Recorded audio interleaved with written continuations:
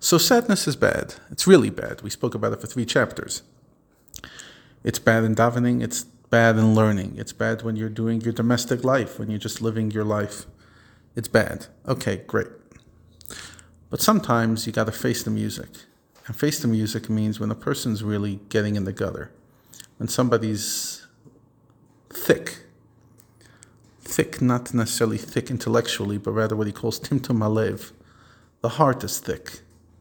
Nothing's penetrating. Everyone's telling them all the right things, but nothing's entering.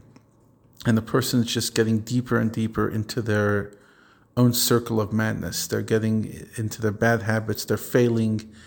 They're not connecting to truth. They're not connecting to the loved ones around them. They're going into the abyss. And over there, you need a smash. You need someone to come and literally break through. Not someone from the outside. We have to break through ourselves. In the words of the Tanya, there are some times that even a Beinoni, the soul of a Beinoni, must seek means of contending with the difficulty that sometimes the heart, there's this dullness of the heart, as though it has turned to stone. And try as they might, they cannot open their heart in prayer, which is a time for heart. In other words, it's not engaging, nothing's resonating. Davening is a good way to see in your own life if you're at the headspace and your heart's in the right place.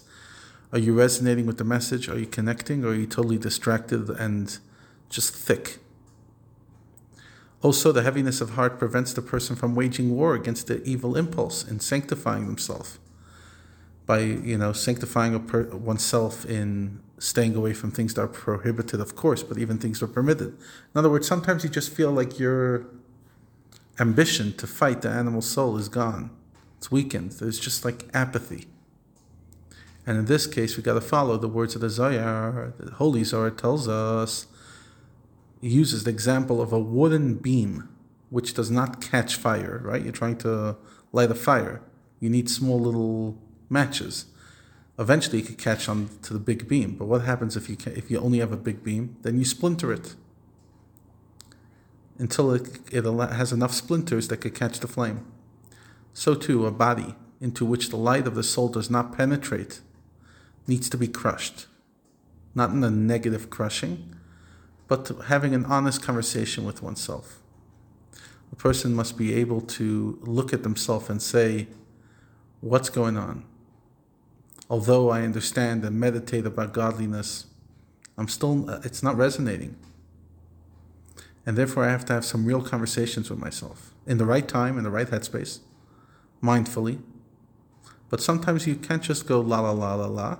You can't always serve out of happiness. Sometimes you have to serve out of an honest reflection to remember where we've gone wrong, where we're going, and get ourselves back on track.